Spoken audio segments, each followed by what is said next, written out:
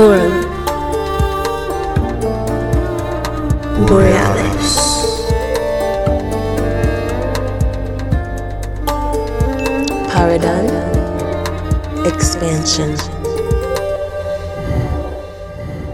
Greetings from the north, all citizens of Earth. Very welcome to another episode in our series on breakaway civilizations and their covert space programs.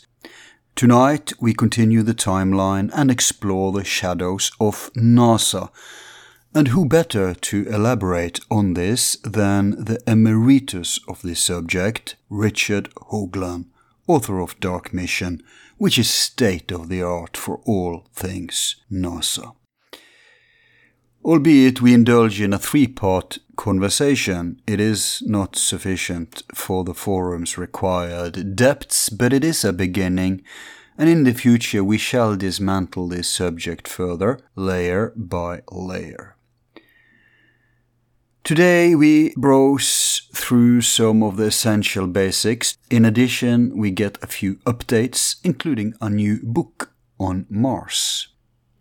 Hoagland has worked as an astronomy and space science museum curator, a science center assistant director, a NASA consultant, a science advisor to CBS News and Walter Cronkite, and for Coast to Coast AM, and as a press and government educator.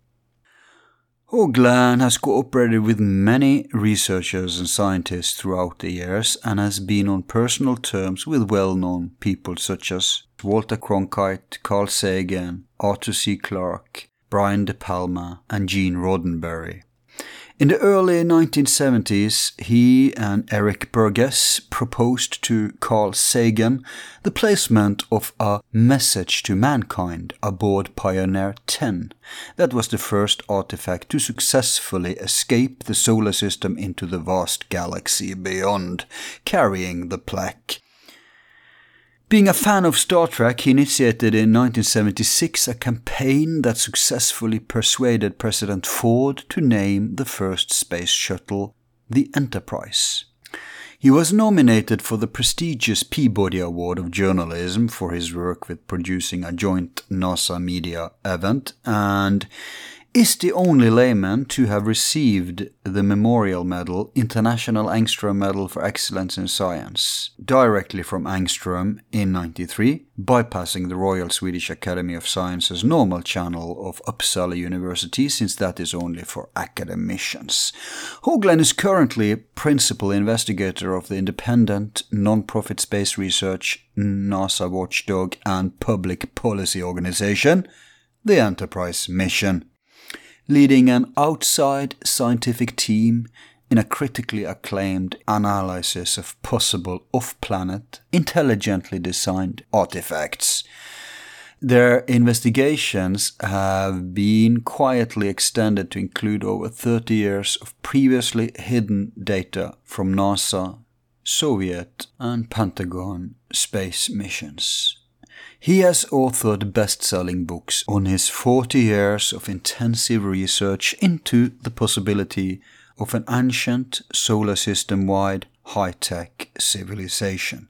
He was the first to present the face on Mars theory, that there is water on our moon and on the Jupiter moon Europe, and is an avid proponent of the torsion hyperdimensional physics.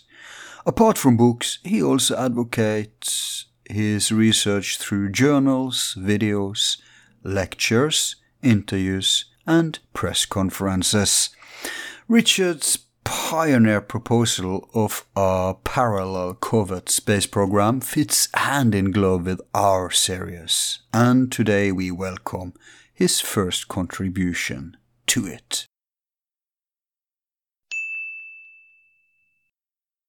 After some lobbying and nagging, we finally are fortunate to have a legend in the field of the classified space program research as our guest today.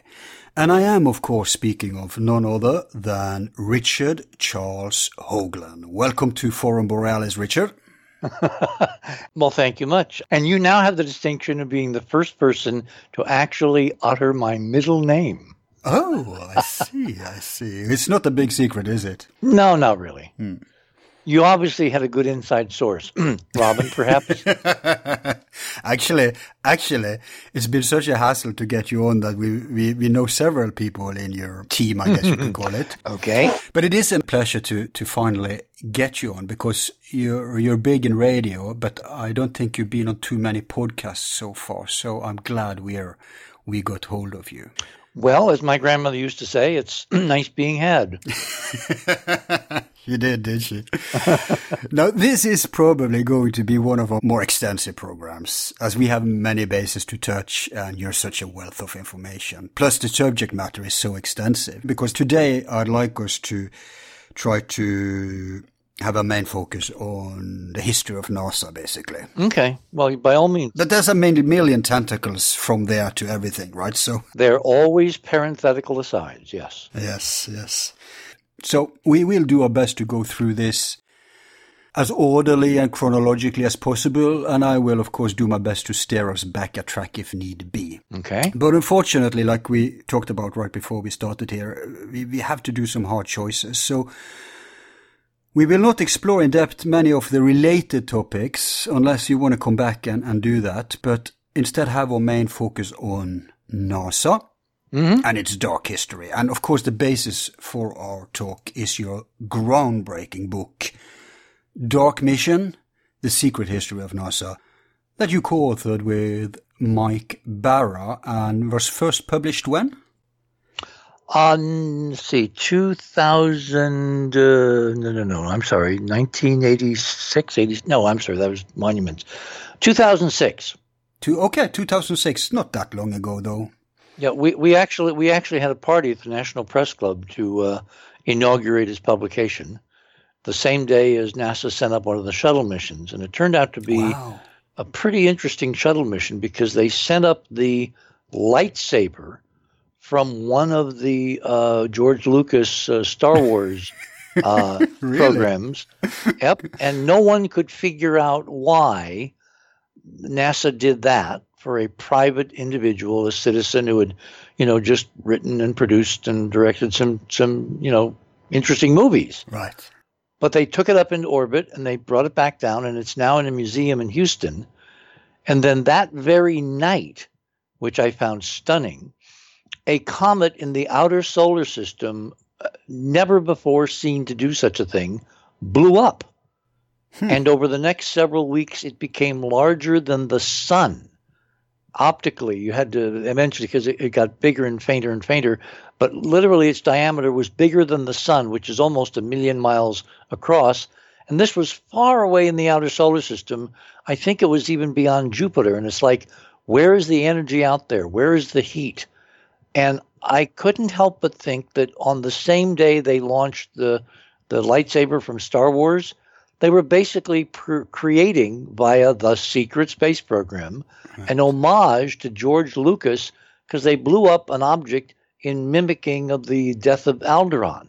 Right. Yeah, you couldn't see this from Earth, could you? Oh, yeah, easily. With a bare eye? In fact, Robin and I, with the naked eye, was in Perseus, which was well placed in the northeastern sky around 11 o'clock at night. And I remember Robin and I went out, and she lay in the deck chair because she doesn't want to lean her head back too far, and we had binoculars, and it was brilliant. It was spectacular, and of course it's all over the web. You just Google Comet Explosion 2006, I believe, and you'll find it. But I just thought the coincidence, when the Discovery was launched carrying the lightsaber, that night they blow up a comet in the outer solar system. It's like we have this 2 or 3 tier track of reality. Yeah. Where, the sheeple never get to know what's really, really, really going on. They just see like the surface waves, but the deep underground or underwater currents and the iceberg, 9/10 underwater, that seems to be the driving force for not just space, but almost for everything. Like when you look at the election of Donald Trump, is it an accident that Donald Trump has created the most chaotic, most bizarre administration in the history of the United States? Do you think he attended it? Yes, absolutely. I am 100% in favor of the idea this guy's not an idiot. This is a plan. The question is, what's the plan intended to do? Like yesterday, he suddenly switched from loving Republicans to loving, Democrats. What was that all about? And all the Republicans. Yeah, he switched before that because he used to be a Democrat. Well, kind of, but he's also, in other words, he's the one guy you can't put your finger on, and everybody blames it's just himself, and I. I think there's a much more interesting, deeper agenda, and I frankly haven't begun to figure it out yet. Okay, maybe we can get into that. But you say coincidence. I mean, NASA is nothing if not into coordination, as we shall learn today, I guess. But yeah, I was going to say about your book, the revised and expanded edition. We have to mention that came out more recently. Yep. I actually gave away my original edition to a friend.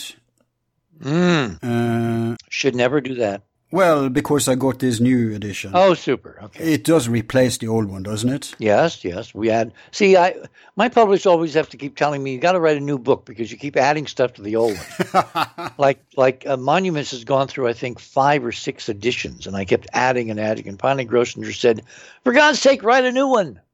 Yeah. So I did. Yeah, that's usually what people do. Look at Joseph Farrell.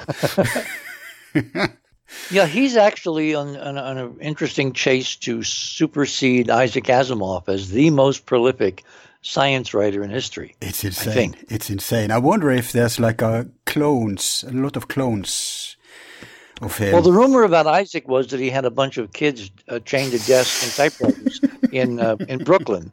This, of course, was long before computers and laptops and all that. Right.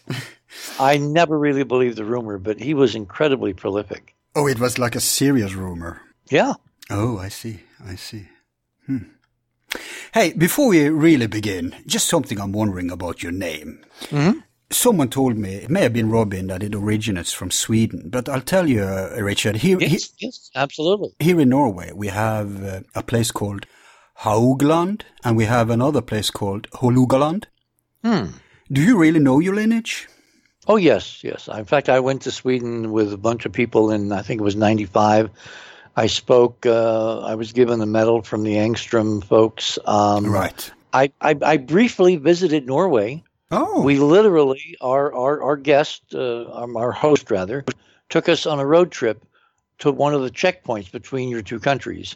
And we literally waved at the guard, drove into Norway, made a U-turn, came back into Sweden, waved to the guard again, and went home. Just so I could say I had been to Norway. Now, obviously, if someone were to really invite me to Norway, I would love to come. But it looked very similar to Sweden, I've got to say. Yeah, because I mean, no, but it doesn't. Really? It really doesn't, unless you're at the east side and closer to Oslo. Huh. That's like Sweden. The thing with Scandinavia, actually, is that we have Iceland with its own specific nature. Iceland is volcanoes and mountains. Finland is lakes and wood. Sweden is farm country a lot, and also a lot of wood, and Denmark is flat. But Norway has all of it, everything. So Norway is, and I'm speaking objectively here, probably the best tourist goal if you're into nature. Interesting. Well, someday I will get an invitation, I guess, to speak in Norway, and I will gladly accept.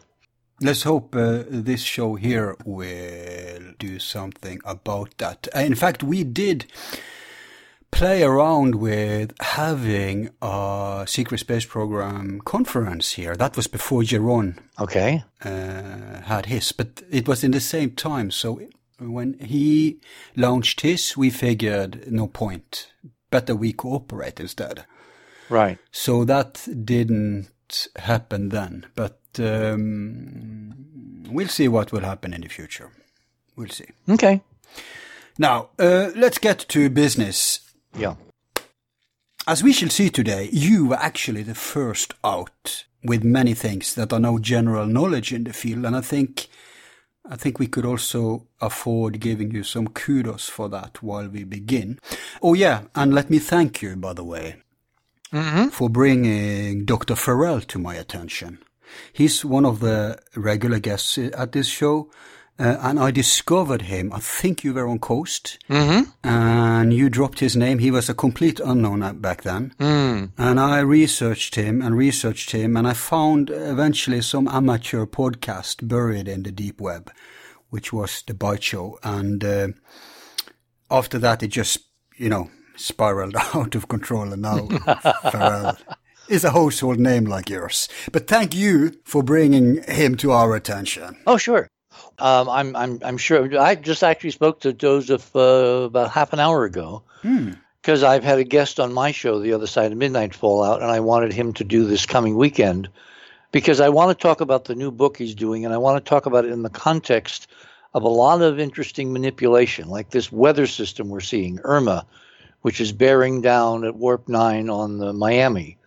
It appears to me to be an artificially enhanced, technologically enhanced storm, like Harvey was. So the world of secret manipulation is far beyond just NASA now.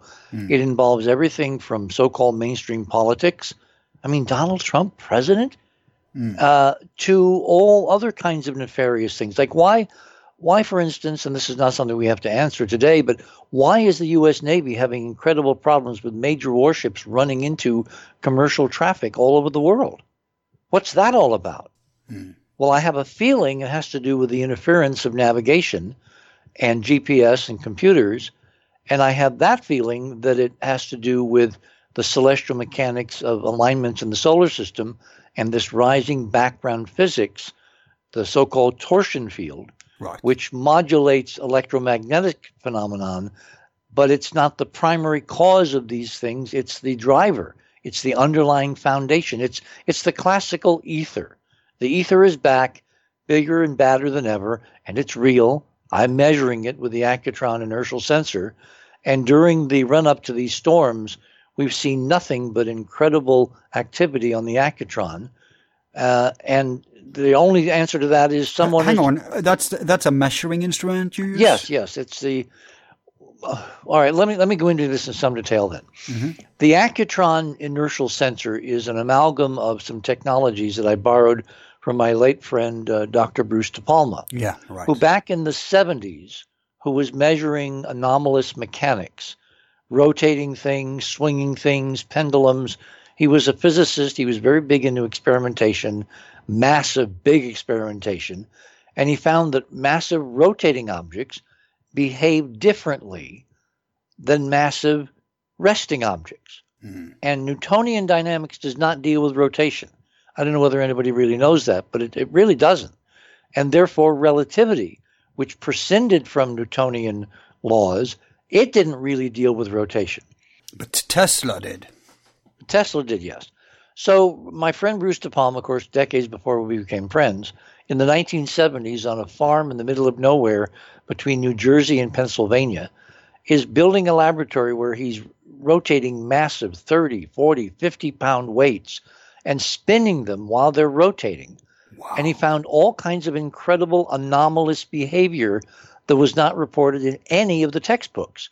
And he went to MIT. He was an MIT grad. So he tried to take these anomalies to some major physicists at the time, one of them being a guy named John Wheeler at Princeton. John Wheeler, your audience may remember, is the physicist who coined the term black holes. And Wheeler practically threw him out of his office. He did not want to know any of these anomalies, either because he was terrified of the implications or because he already knew about them and knew they were part of a whole class of suppressed science. Yeah. Can you spell Nazi Bell? Exactly. So what Bruce kept doing was doing these experiments, and one day he rotated a big weight on a turntable, something like, I guess, 30 pounds. It was a concrete disc. It had a steel band around the equator, so as he spun it up, it wouldn't explode, fly apart from centrifugal force. And he put an Accutron watch on a platform above the spinning disc to see what would happen. The idea was that if the spinning disc from his other experiments was creating some kind of field around the spinning object, he called it the odd field, O-D, odd field. Not O-D-D, but he was implying it was odd because it was odd. It was bizarre. It was unusual. It wasn't predicted by any of the physics he'd ever been taught, again, at MIT. So he put the Accutron. Remember, this is the 1970s. There are no computers. There's no internet. It's just an Accutron watch. And what he did is he glued it to the face of a Westclock electric kitchen clock. And for those that are older in the audience who remember what a Westclock used to look like, it was one of the major clock makers in the United States back then. And what he did is he synchronized the sweep second hand on the Accutron with the sweep second hand on the Westclock. And then he turned on his rotating disc underneath this assembly, and he let it run for 1,000 seconds, which turns out to be 17 minutes. And at the end of the 17 minutes, the Accutron, which Bulova had invented in the 1960s, early 1960s, and had touted as the most accurate revolution in timekeeping in 300 years, supposed to be accurate to plus or minus a second per day. In those 1,000 seconds of his first experiment, the Accutron lost a second. Now that's like for you and me losing half our bank account. Right. Suddenly it's gone. Yeah. Or for Trump, maybe losing $5 billion. Who really knows? The point is, it was a stunning anomaly. So he did it again and again and again, and it was reliable. 1,000 seconds, 1 second lost. From which he postulated that what was happening in the vicinity of a massive rotating disk spinning, I think 3,000 RPM. I think that was the spin rate.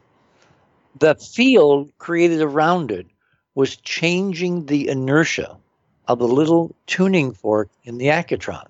Because Accutron had developed, Bulova had developed in the Accutron, this new technology, not balance wheels and cogs and springs and all that, but a little tuning fork that was electrically excited by a little mercury battery inside the watch through coils. And every time Hang on, this tuning fork, I hope that was tuned to the natural tone scale and not the artificial one that the musician use. No, it was tuned to 360 hertz. Exactly. And it was cut, literally, you can cut metal so it will resonate at its natural frequency for a given size and all that. So everything was in resonance, but the field around this rotating concrete disc spinning at like 3,000 RPM in 1,000 seconds caused the watch to lose time by a whole second.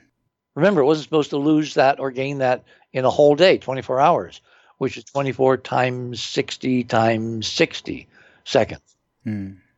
So from this experiment, what I did several years ago was to update it using electronic sensors and using computer technology to track the graph waves of the display of the frequency output.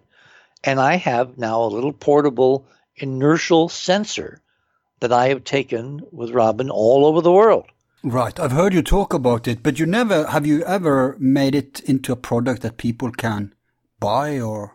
Well, we're kind of looking at that. The thing is that, in order to make something that's going to work in the field, it's got to be developed by millions and millions of dollars behind it, and then it's got to be tested by commercialism and all that. The Accutron, the only problem with the Accutron is that Bulova stopped making them like 20 years ago. So the only place you can find them is on the web, and they're pricey, and they're very hard to repair if you do something dumb and stupid like drop it on the floor, or and they have very incredibly fine wires in those coils. So it requires an Accutron specialist, of which there are only 2 or 3 that I found on the web. So it's not something that you could really, unless it was just a small handful of people, you couldn't really commercialize it unless you replace the Accutron with some other commercially well-developed and tested system of a vibrating mass in a sealed container. And I haven't really had the time to go and look at all that because the Accutron worked very well for us because it was developed by Bulova. It basically has stood the test of time, pun intended, and it's very portable. It's like John Cameron Swayze's old Timex commercials. take a licking and keep on ticking. So the Accutron for my use is very useful. I'm not sure whether it would be useful on a larger democratized scale, but it's something that I want to explore among a whole bunch of other stuff.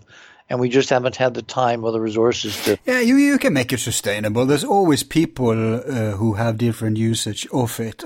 One thing is just random consumers, but there's a lot of fields this can be applied to, especially if you're right that it's actually measuring torsion effects. And I have to say also, De Palma is the brother of the famous director. Brian De Palma, I guess is his name. Mm-hmm. Brian De Palma. But if this was in the 70s, it was before his brother became a household director name, I think. Well, what's interesting is that Brian De Palma is this famous director, and he and Bruce kind of had this love-hate relationship over their, the period of their lives until Bruce died very tragically in New Zealand back in the early 1990s. Under, I must say, somewhat mysterious circumstances. Yeah. Unless you're on the ground and you can do the detective work, you don't really know. But it's just kind of prominent that he was working on another technology when he up and died under, again, mysterious circumstances. But his brother, Brian De Palma, did a movie which turned out to be a hidden homage to Bruce's physics work. Nice. And that was the movie Mission to Mars. Yeah, I love that movie. Because in the movie, remember the opening scene is the tornado in Cydonia, mm-hmm. which of course kills a couple of astronauts, and then there's a rescue mission mounted from Earth to go and find the survivors. And hey, did they really name Cydonia as the place? I don't know whether they named. Well, they didn't name, but ultimately the whole movie resolves to the face on Mars, right? So it had right. to be Cydonia. Yeah, of course. Yeah, but as part of that movie, again and again and again, there's sequences of rotation, which is the hallmark of hyperdimensional torsion field physics. Mm. Like, remember the dance scene between the two astronauts in the spacecraft headed to Mars? Mm. No, I don't remember. Okay, no. Well, there's a rotating dance scene in zero gravity, and there was the tornado in the beginning that kills the astronauts. That's rotation. There's a couple of other examples, but the most stunning example, and again I have to give a little backstory here, the hallmark of the whole torsion field physics is a number called 19.5. 19.5 degrees. That is the angle of a tetrahedron, a four-sided, four-pointed geometric form placed inside a rotating sphere, like a planet, and it predicts that you'll have upwellings of energy where the tetrahedron touches the sphere on the inner sides at 19.5, either northern hemisphere or southern hemisphere. And all over the solar system, we've been documenting over the last several decades these geophysical energy phenomena erupting at 19.5 north or south. Yeah. Give you some examples. The big Hawaiian island chain, the big island itself, Hawaii with Mauna Kea and Mauna Loa, 19.5 north. All right? The great red spot on Jupiter, a spot bigger than the planet Earth that's been there for over 300 years. Which is rotating. 19.5 south. The great dark spot they found on Neptune when the Voyager spacecraft in 89, I think, flew by Neptune. That turned out to be at 19.5 south. And on and on and on over the whole solar system.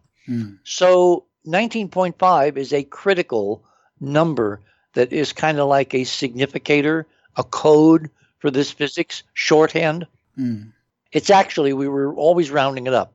It's not really 19.5, it's 19.47, okay? So back to De Palma's film. There's a key sequence toward the end of the film where one of the astronauts has been prepping the Earth return module to take off and leave and go home to Earth. And the crew is stuck inside the face on Mars, exploring. Yeah, I remember that. And they try to radio each other, and there's interference because they're inside the base and they can't get, and the poor astronaut sitting there in the capsule is counting down because, of course, you can only launch with rockets and certain launch windows. And if you miss your window, you're stranded. So he has to go. He has to leave at the appointed time. And they give a close-up shot of his arm with the spacesuit on and a digital watch. Right. And it literally is focused in on 19.47. 19.47. Okay? Even. Wow. 19.47. So he's clearly, De Palma's clearly connecting his brother's physics, my collaboration with his brother's physics, et cetera, et cetera. That's a wink, if ever there was one. Now, if you go to the web and you find a copy of Mission to Mars by De Palma now, and you spool it down to that key scene, that scene has been changed. Okay. Now the close-up shot of the watch on the arm of the astronaut counting down is not a digital watch. So you don't see the letters in red blinking 1947. It's a sweep second-hand watch. And unless you knew what you were looking for, you'd never notice 19.47. So someone censored De Palma's movie to forbid people from seeing the criticality of 19.47 in the context of the film. Hey, did that happen after you started to talk about it publicly? Yeah, absolutely, yeah. But, okay, 19.5, just so people know, this isn't something that you or Brian invented. It's a mainstream thing in sacred geometry, Platonic solids. It's established. Oh, absolutely. It's been documented for hundreds of years. No one's known why it's important, though. And what I figured out was that the energy in a rotating stellar, because it applies to stars too, like the sun. Do you know that the sun varies over a period of about 11 years in what's called the sunspot cycle, right? During the peak activity, you've got flares, you've got sunspots, you've got coronal mass ejections. Yeah, but there's cycles within cycles. I mean, there's many. It cycles. Yeah. It cycles over about 11 years, and then you have a low point, very low activity in the cycle. We're coming up now to the low point in the so-called sunspot activity cycle. Well, at the peak of the sunspot cycle, the sunspots and all the activity on the surface of the sun that accompanies them, the magnetic flares, the coronal mass ejections, all the explosions and incredible streamers, and all of this occurs at two latitudes straddling the equator, 19.5 north and south. So the very energy cycle of the sun is a hallmark of this physics if you know what you're looking at. And De Palma put that in the film, and somebody took it out in the editing room and put in another scene that, unless you understand the significance of that number when the sweep second hand passes 19.47, you'll completely miss the point of that scene. And obviously De Palma did not do that, or if he did it under duress. Hey, is there evidence for the original scene? Is there evidence for what? For the original clock?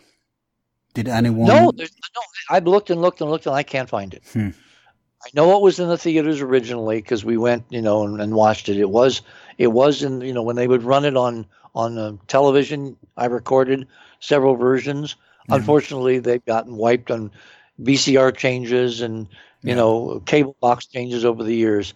So unless I'm living through a Mandela effect, unless I, really, I mean, could be. By the way, I could use for the other side of midnight a good recommendation for somebody to talk to about the Mandela effect. I'm getting a whole bunch of people sending me emails telling me they're seeing differences in their history from what they were used to. It's amazing. It's all over the place. So who is doing the work? Who's the kind of go-to person in the Mandela effect, like Joseph? We haven't talked about it. Maybe Joseph, but if any listener out there who knows who to recommend, contact us and I'll forward it to Richard. Hey, we've already talked us away from the topic. I have to steer us back, Richard, although this is very interesting. Very interesting. My first official question to you is, where were you when man made a small step and a giant leap?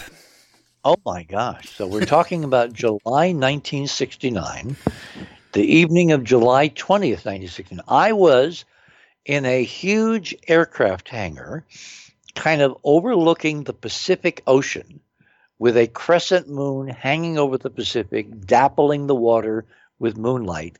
And I was standing side by side with Robert Heinlein, the dean of American science fiction. And I was there with him because I had invited him on as a guest for my consultancy with Walter Cronkite and CBS News. I was the official science advisor for the Apollo program to CBS News. And so I had invited Robert Heinlein to be on, with Walter. And it's so funny because the producers all looked at me and said, "The dean of what?" They had no idea who Robert Heinlein was. They obviously, in their misspent youth, had never read a book of science fiction, let alone a book of Robert Heinlein's.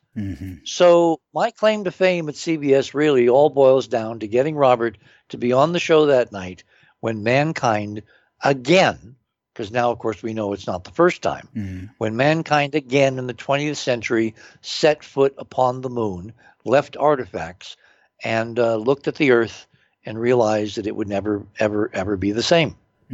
And just to the youngsters out there, Walter Cronkite is this legend in mainstream television back in the day. Well, back when we had only 3 television networks, CBS, NBC, and ABC, Walter anchored the evening news show on CBS News. He was a CBS alum. He went back before World War II with people like Eric Sevareid and Roger Mudd and a whole bunch of people that I got to work with that I'd watched growing up on television.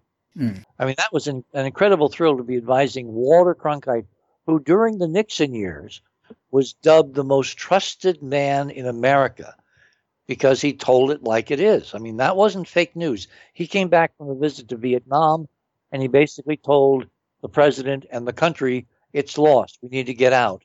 And the president said in meetings we now have minutes of, he said, well, if we've lost Walter Cronkite, we've lost the country. And that's why the Vietnam War wound down. Can you imagine any major network anchor these days having that ability to literally voice the voice of the people and say, get out, and the presidency and the country followed suit? No. Mainstream media is dead, so it won't happen. That was a special time. But even before this, when was NASA founded, by whom, and why? Okay, well, after 1957, which I remember vividly because I was running around with my dad and my brothers and sisters, and we were hawking pies that my mother would make in the kitchen of our little restaurant. And I remember seeing Sputnik 1 with a pair of binoculars borrowed from one of the guys on whose front lawn we were standing who had bought one of my mother's pies. And so 57 to me was an epic year because I saw with my own eyes the first spacecraft put in orbit by human beings in thousands and thousands of years. We always have to keep bracketing that because people don't realize we've done all this before and before. Yeah, and we'll get to that according to my notes. But 57 in the 20th century for us was the first time. Yeah. So that spurred a huge revolution politically. It was basically, I can't think of a modern analog for what it did to American society. Because up until that point, following World War II, we felt, fat and sassy. Americans were the leaders of this. They were the leaders of that. They built the best this, the best that. They had the newest cars, the biggest tail fins. They won the war, they thought. We won the war. Democracy had defeated the commies, et cetera, et cetera. So we were cake of the walk, as they used to say. And then suddenly these upstart Russians, these technological, backward, primitive Russians, did something that the vaunted Americans could not do. They launched a spacecraft into Earth orbit, Sputnik 1. And this little beep, beep, beep, beep, beep, beep, every day, every 90 minutes as it went around the world, basically shouted that America was not first. Well, of course, Americans reacted like Americans always do when they're second. They were determined to become first again, which, of course, is what we did. We landed on the moon first, beat the Russians, et cetera, et cetera. But what that did in 57 was set in motion a series of political events where all of the military services, back then, there were no civilian space programs. There certainly were no, corporate or private enterprise space programs. There was the military. There was an Air Force program. There was an Army program. There was even a Navy space program. Can you imagine the Navy launching rockets? Anyway, there was this fierce competition between military services, and nothing was getting done. Hardware was being built on a breakneck timetable. It would launch, it would fail, it would fail. It was really kind of very disappointing as a kid, 11, 12 years old, growing up and seeing all these failures from supposedly America. We were number one, right? So enter General Dwight David Eisenhower, i.e. President Eisenhower, and in July of 1958, just about almost a year after Sputnik, which was launched in October of 57, he creates a bill for Congress creating NASA, the National Aeronautics and Space Administration, as a civilian space agency. So he's the one insisting on this being civilian. Exactly. And the idea was it was going to be civilian, so it would get it out of the hands of all the military services, competing and losing focus on their main mission was to defend the country. Space to them was kind of like, blue sky. It was that frontier. It was glitzy. It was high profile, but it didn't really, how could you justify a space program for the Army? Were we going to put Marines on the moon? If you were the Navy, were we going to, launch Air Force fighters to Mars? No. So he created this civilian space agency called NASA. The Space Act was voted up by both House and Senate. He signed it in July of 1958, and that was the formal beginnings of NASA. Now, what of course nobody knew, because back then there was no internet, you couldn't access the charter easily. Now you can just Google, NASA Space Charter, and it will spit it right out in your computer. Buried in the fine print in the Space Act was the little known reality that in fact NASA is not a civilian space agency. Exactly. And aren't you actually one of the first to bring this to people's attention? Oh, probably.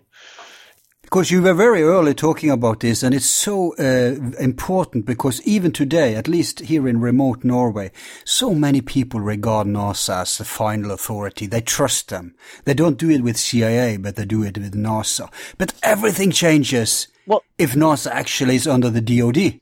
Well, it's all about branding. I mean, if you go and read the charter, and you can go to the enterprisemission.com website, and you can actually look up the NASA charter. It's there on our website. In the fine print, you will see that there are several provisions where the national security and the national security adjunct of the presidency has final veto over everything that NASA can release. In other words, unless it goes through the national security doorway, no NASA data can be just released by the agency by itself, which means the military, the DoD, the Department of Defense, has final veto through the president's national security advisor on whatever NASA releases. So everything you see from NASA has been nicely and carefully sanitized so it will not impact national security. So what could possibly impact national security by measuring, let's say, the radiation at Jupiter? Well, it's not the radiation at Jupiter. It's the artifacts on Jupiter's moons that the cameras on the unmanned spacecraft have photographed, which NASA is very deftly ordained to remove, to censor, before they put out the pictures. And once you have that in place, once it's legal for censorship of NASA's civilian data, then all bets are off. How can you trust, without a lot of background checking and cross-correlating, that anything that NASA gives you is the full truth, the whole truth, and nothing but the truth? And add to this, another thing that I think you were one of the first to at least popularize to people's attention, and that is that Brookings report that they commissioned. Right. That adds to the secrecy. Can you just give us a brief outline of what that's about? Yeah, and again, you're right. I was the first one to make a big deal of this. Brookings was a think tank study that the reason we call it Brookings, it was commissioned by NASA after Eisenhower formed NASA in July of 58.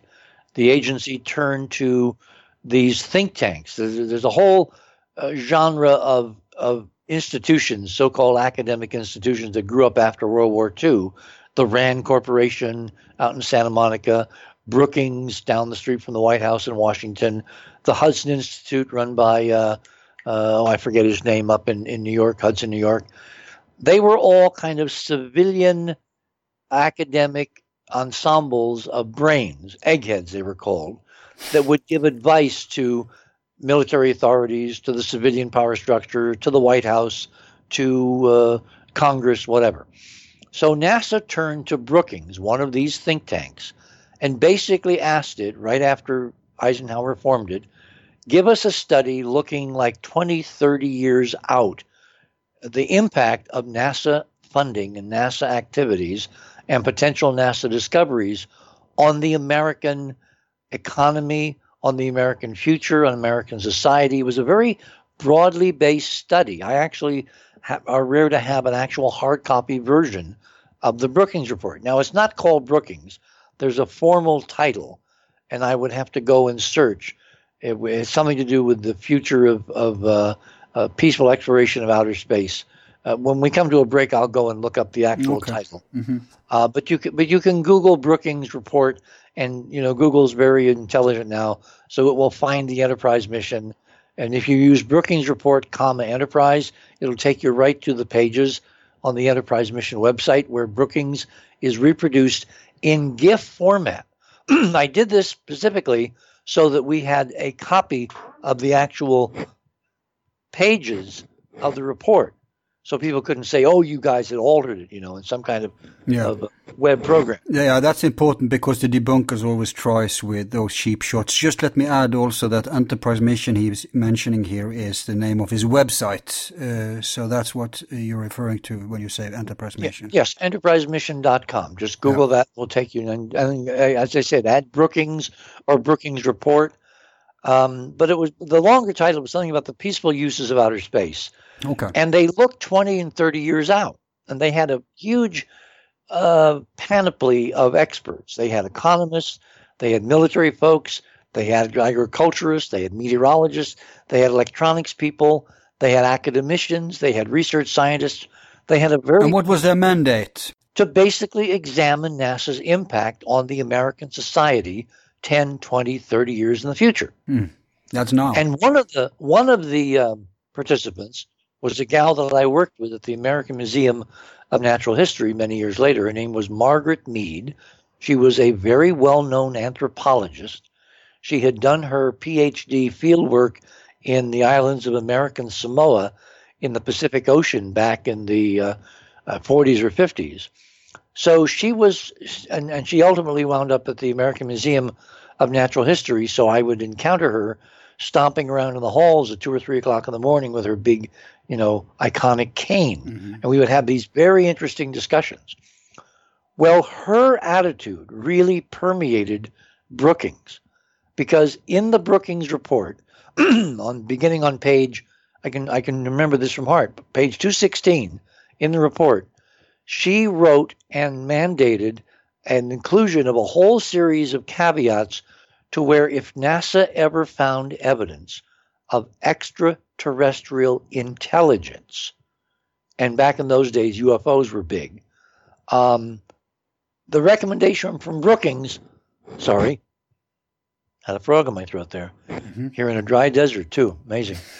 The recommendation of Brookings was that they should not tell not just the people, but even the scientific community.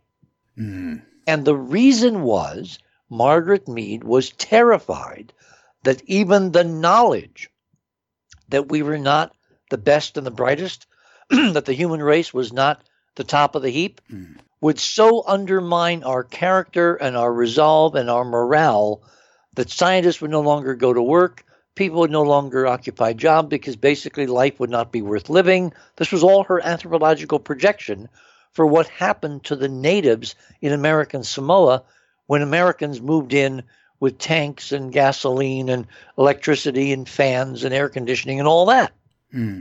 That we as a planet would basically shrivel in the face of superior intelligence, particularly for scientists who would feel that, well, everything had already been discovered, so why should they bother showing up to the lab? Right. I mean, she was so paranoid, and this this perception permeated that section of the Brookings report to the point where I believe it became policy. Actually, it became a great excuse for policy, but that's another discussion. Hey, did you reprint this in your book? Oh, yes. Yes. So they can get it there.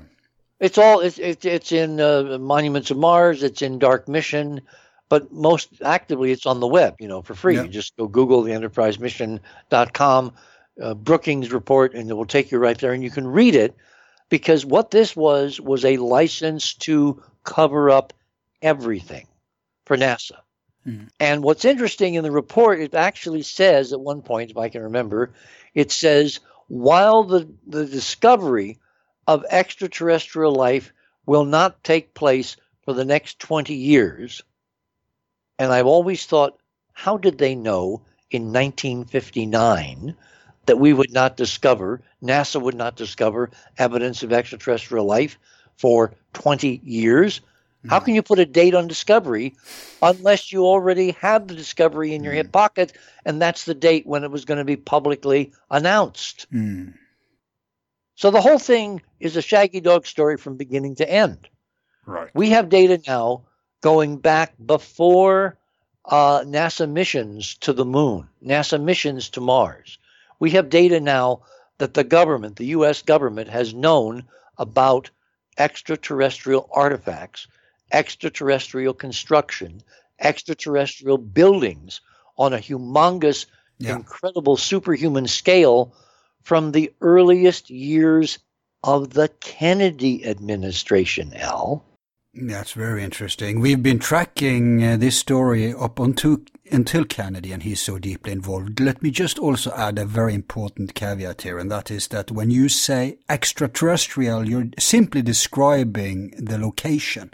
It's not to automatically mean, as many jump to conclusions, that some ET from Sirius necessarily built any of these structures and ruins. It's just that it's stuff that's not on Earth. Al, that's a most perceptive demarcation, and you're one of the few people that I've ever encountered on this subject that actually understands. There's a real fundamental technical difference between extraterrestrial and alien. Yeah, but we are podcasters, so we are a little bit updated. A ping for social media. Okay, here's my definition. Extraterrestrial means where you hang your hat. Remember in Star Trek IV, where the female protagonist says, you ask Kirk, where do you live? And he says, well, or she says something like, so you live in space? He says, no, I work in outer space. I live in Kansas. I'm more used to Captain Picard. Yeah, well, you have to go. He had many good one-liners, Kirk. Yeah, I agree. Well, this was actually in the movies. This was the fourth Star Trek movie. Okay. The one about the dolphins saving Earth and all that. Right. Very, very, very fun movie. I recommend it highly. I recommend all of them highly because there's lessons to. Yep. So anyway, extraterrestrial merely is a definition of real estate. Yeah. Right. Now, alien is about DNA. An alien does not have human DNA. But a human being living on Mars or the moon or a base on the space station is by definition an extraterrestrial, but he's not on Earth at the moment. He's in outer space. He's working in outer space, or he's living temporarily in outer space. Now, if you live permanently in outer space, you're still not an alien if you live on the moon and you have human DNA. Yeah. So with those two definitions, the stuff that we're finding, the stuff that we found, again, now going all the way back to Kennedy, and I never talked about this on the air, so I want to spend a couple of minutes going back. What did Kennedy know, and when did he know it, and was this the reason for his murder, for his assassination? Right. And my vote is yes. And we may have an answer to this in this October through this president, because Donald J. Trump is the president who is either going to release all the hidden documents on the Kennedy assassination, or like George Wallace, he's going to stand in the doorway and forbid them from being released under national security. And I have Trump people telling me, oh, he's going to release them. I have other people saying that he's bought and paid for by the corporatists or the mob or the globalists or whatever. Or they have him by the balls, or they clipped his wings. And they'll never see the light of day, and we'll never see them. I mean, it's a really interesting conundrum. Are we going to get to see why Kennedy really was killed? And I think it was because of what he found in outer space, having nothing to do with the mafia, nothing to do with the Russians or Cuba or anybody. It's the fact that he was going to share what they found with Khrushchev. And the Nazis in NASA at that time, who, of course, were dead set against anything Russian, over their dead body were they going to share this incredible information about a super civilization in our own backyard from which we could, garner all kinds of technological and war-making advantage. They didn't want to share that with the Russians. We were in this loggerheads, till death, do us part kind of confrontation with the Soviet Union, with the communists. And so when Kennedy proposed sharing, remember in September of 63, he went to the UN and he actually gave a speech where he talked about inviting the Russians to go to the moon with us. Yeah. And weren't you the first also to drop the bomb that Khrushchev and JFK had secret talks about cooperation behind CIA's back? Yep. If you dragged up his son or something into the... Well, what happened is his son, I forget his first name now, is a professor, I believe, of history at Brown University.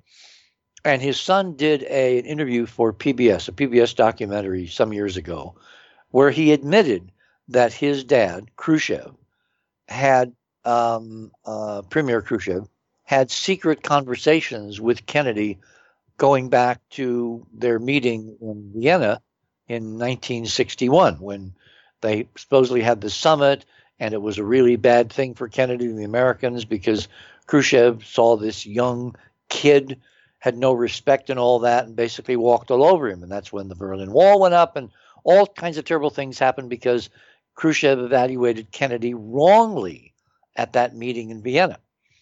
He apparently reassessed his assessment after the Cuban Missile Crisis because he saw a stern, steely president, but with openness and a willingness to negotiate and a flexibility against the Joint Chiefs of Staff, who were all under the aegis of Curtis LeMay, pounding Kennedy daily to basically bomb the hell out of Cuba.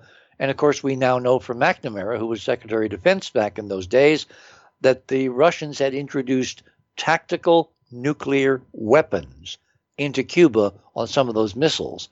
So if the Air Force had bombed Cuba, the Russians would have launched the missiles and we would have dissolved in World War III, and I would not be having this conversation.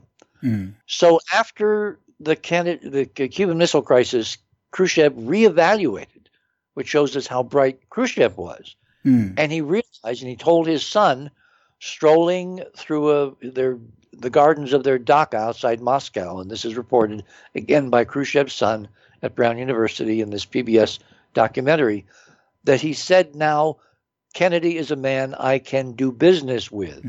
So 12 days before Kennedy was killed, Khrushchev accepted his offer to go to the moon in the Apollo program together with the United States. Exactly. A joint program. And 12 days later, he was killed. And then a few months after that, Khrushchev is put under house arrest and removed from the power structure because obviously the deep state around the world, the guys who really run the planet, they could not have an end to the Cold War except on their timetable. Yeah. And to the youngsters out there, remember that Khrushchev was perceived eventually as what Gorbachev ended up being perceived, namely as a reformist, a more benevolent Soviet leader, unlike these mainstream Soviet leaders that were shadows of Stalin, if you like. Like Brezhnev and those guys, yeah. Yeah. So this is significant. Both of them in the same timetable are wiped out of the equation right after they cooperate. Yeah, because they wanted to cooperate in going to the moon. Now, what's on the moon? Why is that such a taboo? Precisely. I have found evidence, and I've had the evidence stolen, which is a kind of an interesting story, on Earth satellite reconnaissance images. Remember back during the height of the Cold War, when Kennedy is coming in and Eisenhower is going out, the transition of 1960, the election of 1960, our biggest fear was that the Russians were going to either come across the North Pole with huge fleets of bombers and wipe out the United States with atomic weapons. Yeah, the Red Scare. Or they were going to send missiles and do the same thing. So Eisenhower had proposed to Khrushchev in those years that they have what was called an open skies policy. And Khrushchev, in other words, we would fly airplanes over the Soviet Union. They would fly reconnaissance airplanes over the United States. And each side would exchange data showing where the missiles were, where the aircraft were, and showing we were not preparing for war. Because to have a war, you got to move a lot of manpower and a lot of munitions, a lot of stuff. So a reassurance policy thing. Yep. So Khrushchev turned that down. The reason is because Francis Gary Powers happened. The U-2 flight. Remember the CIA reconnaissance aircraft, the U-2, the high altitude, big long wing kind of glider jet plane. It made a serendipitous pass over the Soviet Union just before a summit between Eisenhower and Khrushchev. Provocation from the CIA. Of course, they always interfere. Well, yeah, because they were pushing, to do this. Either they were pushing to do it because they wanted data, or they were pushing to do it because they knew maybe it would get shot down and it would put the kibosh on the summit. Anyway, that happened. Francis Gary Powers U-2 was brought down by a high-altitude ground-to-air missile. Powers survived, was put on trial in Moscow, and sentenced to, I forget how many decades of hard labor for being a spy. Eventually, he was released and he became an L.A. weatherman. That's a whole other story. Okay. What happens in America when you're big and famous? You wind up with a big, cushy job on television. Yeah. Anyway, that was Francis Gary Powers. The point is that until the development of rockets and satellite technology, what was going on in the Soviet Union was as mysterious as what was going on the backside of the moon. Because you can never have enough spies on the ground to tell you the really important stuff you need to know with a time-critical deadline. Mm-hmm. Enter satellites and rockets and the creation of the first spy satellites, which you could put into orbit. They would orbit for X number of days. They would then re-enter. You would then pick them up. You bring the film. Remember, they didn't have electronics back then. It was film. Mm. You bring the film to the CIA or the Air Force. They would develop the film. Analysts would then look it over. And you'd basically know where the airfields were, where the rockets were, where the airplanes, the bombers were staged, and all of that. Mm. It was a stunning revolution. Yeah, but it wasn't the first, really. What about Black Knight? Well, we don't know what Black Knight is. No. I suspect it's the antediluvian technology. Exactly, me too. And for those that know what we're talking about, in the 1950s, there were a couple of major newspaper stories, mainstream stories, about early warning radar seeing something in orbit long before any country on Earth was able to put something into Earth orbit. Mm. And it was called the Black Knight. I have a feeling it was something left over from our previous, as you just said, antediluvian civilizations. I haven't really had the time to track down the orbits and all that, so I don't know whether it could have survived that long. Oh, there's so much attention to it now. You should really do it, actually. Even Pepsi Cola has it. There was attention for a while, and then it all went away. Oh, I know, but everybody's interested now. More people than ever knows about it. But being interested in having real data are two different things. True. You provide the data, and we provide the interest. How does that sound? In my copious spare time, I think we have more pressing issues than Black Knight. Maybe. And maybe Black Knight will be rediscovered by Elon Musk's private space program or Bezos or that would be cool. Or one of those guys. Yeah. The point is that if there was one, there should be more than one. This is another parenthetical aside. If in fact we're not the first high-tech civilization on the Earth, are you all right? I'm just have to clear my throat. Oh, okay. You just have many examples of previous high cultures which could create space programs and send spacecraft all over the solar system. Yeah, what about all this space junk, so-called? Maybe there's, Well, some of the so-called space junk, because it wouldn't be operating after thousands or tens of thousands of years, it would be junk, but it would be artificially created junk, not by aliens, but by previous extraterrestrial human cultures, which had spread out, occupied the solar system, colonized various places, set up bases, set up outposts, set up ships, set up space habitats, and then died. Hey, when we talk about definitions, you gave us 2 definitions for extraterrestrial and alien, but what if you belong to the human species, but you're not born or raised on Earth? You have, in fact, no direct relatives on Earth. What would you call that? Okay, this introduced very... Let's not go too deep into it right now, but yeah. No, it's very interesting, because this is what I ended Dark Mission with. Right.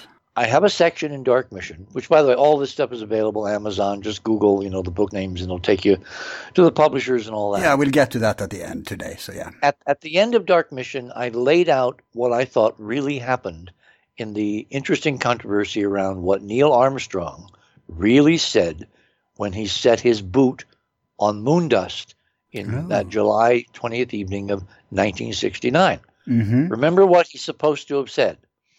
That's one small step for a man, one giant leap for mankind, right? Right. Except that's not how it came out. If you listen to it's not a transcript, the recording. Again, you can Google all this. Yeah. Pull up Neil Armstrong's famous first words was setting foot on the moon. That's one small step for man, one giant leap for mankind. And what I do in Dark Mission, in that chapter, the end chapter, is I take apart that phrase, because there was a lot of controversy. Oh, the A got hidden under some kind of static or some kind of interruption. No, if you listen to it, it's crystal clear. He says that's one giant step for man. I get it. So I get it. That's a huge difference. Yes, of course, because it means in the context, human race is not man, it's mankind. It's like man. Man is all our other relatives, and cousins, and aunts, and uncles, and great-great-great-great-grandmothers, with the human genome spread across God knows how many thousand light years of the galaxy. And what he was saying in code was, guys, we've joined the club. One small step for man, that's us on Earth. Yes. A human leap for mankind, that's the whole human race. Everybody else yes. who's related, who are not here, who are extraterrestrials, who live all over this solar system in enclaves that we haven't seen yet, and far, far beyond, because the speed of light is not the limitation to travel in interstellar space. We have a separate series on this. Okay, so you have that? Yeah. We call it Evidence for Antediluvian Civilization, and it's so important because many people, they don't know how to define this, but I'm saying if you can breed and not have sterile outcome, then it's the same species. Exactly. You can't, it's no two ways about it. Like the Neanderthals, they were slandering the Neanderthals for the longest time, calling them another species, but no, we are Neanderthals, and if indeed the ancient texts are right, that the so-called gods could breed and have children with, and what was the Egyptian civilization where they had a line preserving the blood of the gods, obviously it's man. Now, where it came from, who came first, did we send them out, then they came back, or did they seed us here? That's an entire big, different discussion I'd like to have with you, and Tom van Flander's book springs to mind, and we could have hours about that too.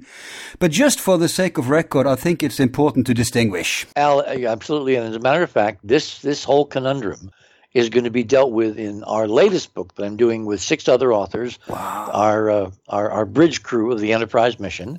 Yeah.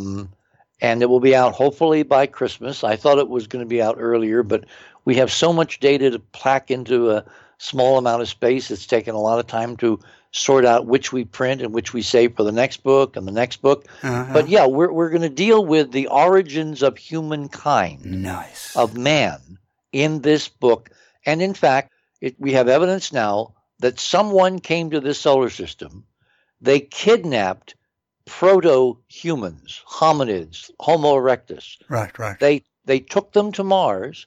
They created Homo sapiens in a laboratory, then raised them in enclosed arcologies, cities on Mars, until they were forced to re-immigrate back to Earth when the environment of Mars went to hell in a handbasket, which was after the Great War 66 million years ago, when a major planet in the solar system was destroyed by incredibly advanced technological means, by torsion technology, and we've been living with the shattering results ever since. That was the fall. Right. Everything after that is basically trying to rebuild humanity, man, back to a level that we had before the Great War.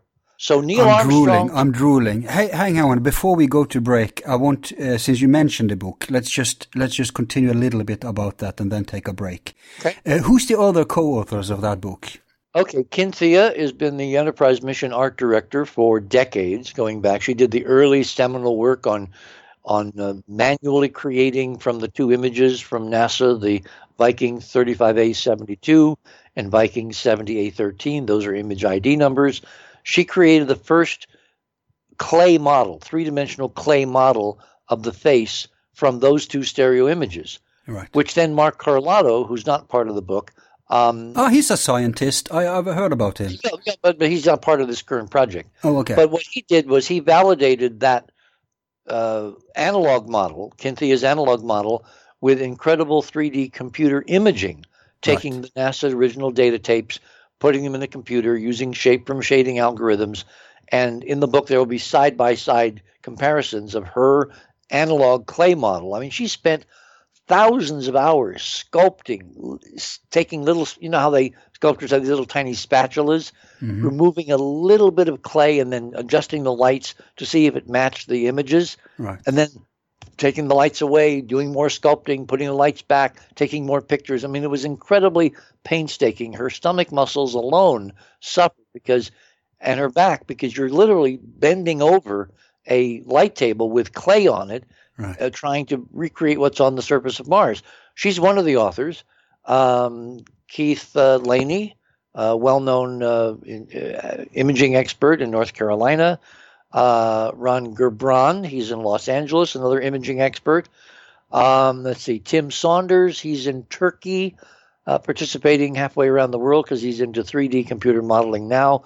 So he's doing a lot of the 3D modeling of the current data coming down from the Curiosity mission, including things you can put on your desk as keepsakes. How much would you give to have a three-dimensional 3D printed copy of a genuine artifact on Mars long before any boots ever touched the surface? Wow. That's what Tim's going to do for this book. Right. See, I'm missing people. Andrew Curry, your friend Andrew, who was the guy that, kind of helped to put us together. He's an artist. He and I did an early show where we talked about the second guy on Apollo 12, Alan Bean, as a space illustrator, and all he's been doing for the last 30 years is illustrating in his paintings all the secret, incredible things they saw that the astronauts can't talk about in terms of alien structures on the moon. And Aaron and I had a great discussion on that, and that's when he kind of joined the team, and he does these artistic recreations from the visual data, from the imaging data. And I know I'm forgetting some other people. But they will get their due when it's out there. Do you have a title already, or? Oh, yes. It's called Hidden Mars, because it can't be open Mars because everything's always been hidden by NASA, a la Brookings. Hidden Mars, subtitle, A War in Heaven. Nice. The reason Mars has this warlike attribution has nothing to do with its color. It has to do with all the tanks and artillery and stuff we're finding in the images from NASA all over the damn planet. And Dr. Brandenburg substantiates this paradigm. So, yeah. He has two so-called nuclear events, although I have some issues with some of the technical aspects of John's work, because I have a feeling that torsion could explain what he's trying to explain with old-fashioned nuclear weaponry. But I guess he has to stick to the available paradigm, right? So Well, not really. I mean, but he's not really conversant with the torsion physics. Oh, okay. So part of our discussion with John always when I have him on the show is, well, John, we have these examples. We have Kozyrev, we've got Akimov, we've got all these Russian guys who've been doing all these experiments, and it leaves you isotopes that simulate what a nuclear explosion is, because ultimately, when you're banging off a nuclear weapon like Kim Jong-un did the other day under Korea, you have to impact the torsion field to do it. And the torsion field impacts the nuclear process to do it. So ultimately, we're talking the same physics. It's just been segregated. So John's background is in mainstream nuclear physics. So he's trying to explain these isotopes using a mainstream approach because he's not conversant with the fact that there is a hidden physics to which he has not been. Yeah, but it's just a matter of logic. You don't even have to have just a medieval state like North Korea. Obviously, so an advanced civilization on Mars would have something more advanced than what a medieval state has today, right? Well, primarily, so nuclear atom bombs, that's just a stepping stone to deeper destruction and technology. Richard, very interesting, but let's end the first segment on this note, and when we come back, we'll go even deeper into this material. Sounds good? Sounds great. Yep.